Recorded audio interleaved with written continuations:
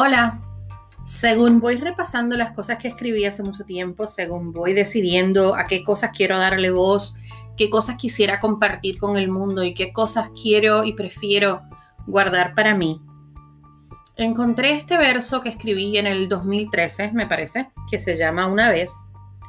Y según lo voy leyendo, estoy pensando que la forma en que tal vez lo escribí no es la forma en la que lo hubiese dicho. Así que decidí ponerle voz, decidí compartirlo. El 2013 fue un momento en el que yo me encontraba en una situación emocional un tanto complicada, estaba muy confundida, sumamente triste, me sentía muy sola.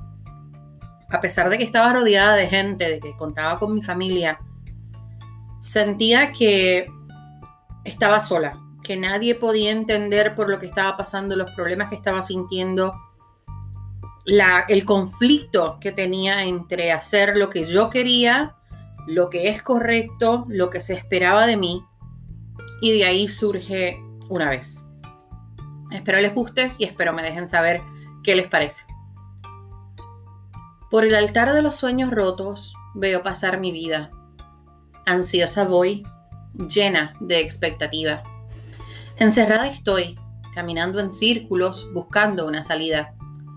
Las historias bailan ante mis ojos. Ya las lágrimas no me dejan ver. Aclamo mis recuerdos. No lo siento. Grito por la felicidad que se fue, que me dejó, que me olvidó. Ansío ese te quiero a escondidas que hacía vibrar la piel. Te siento, desapareces y ya no puedo. Todo está oscuro. Me caigo, me nublo, me duermo. Llévame, búscame, me rindo otra vez, una vez.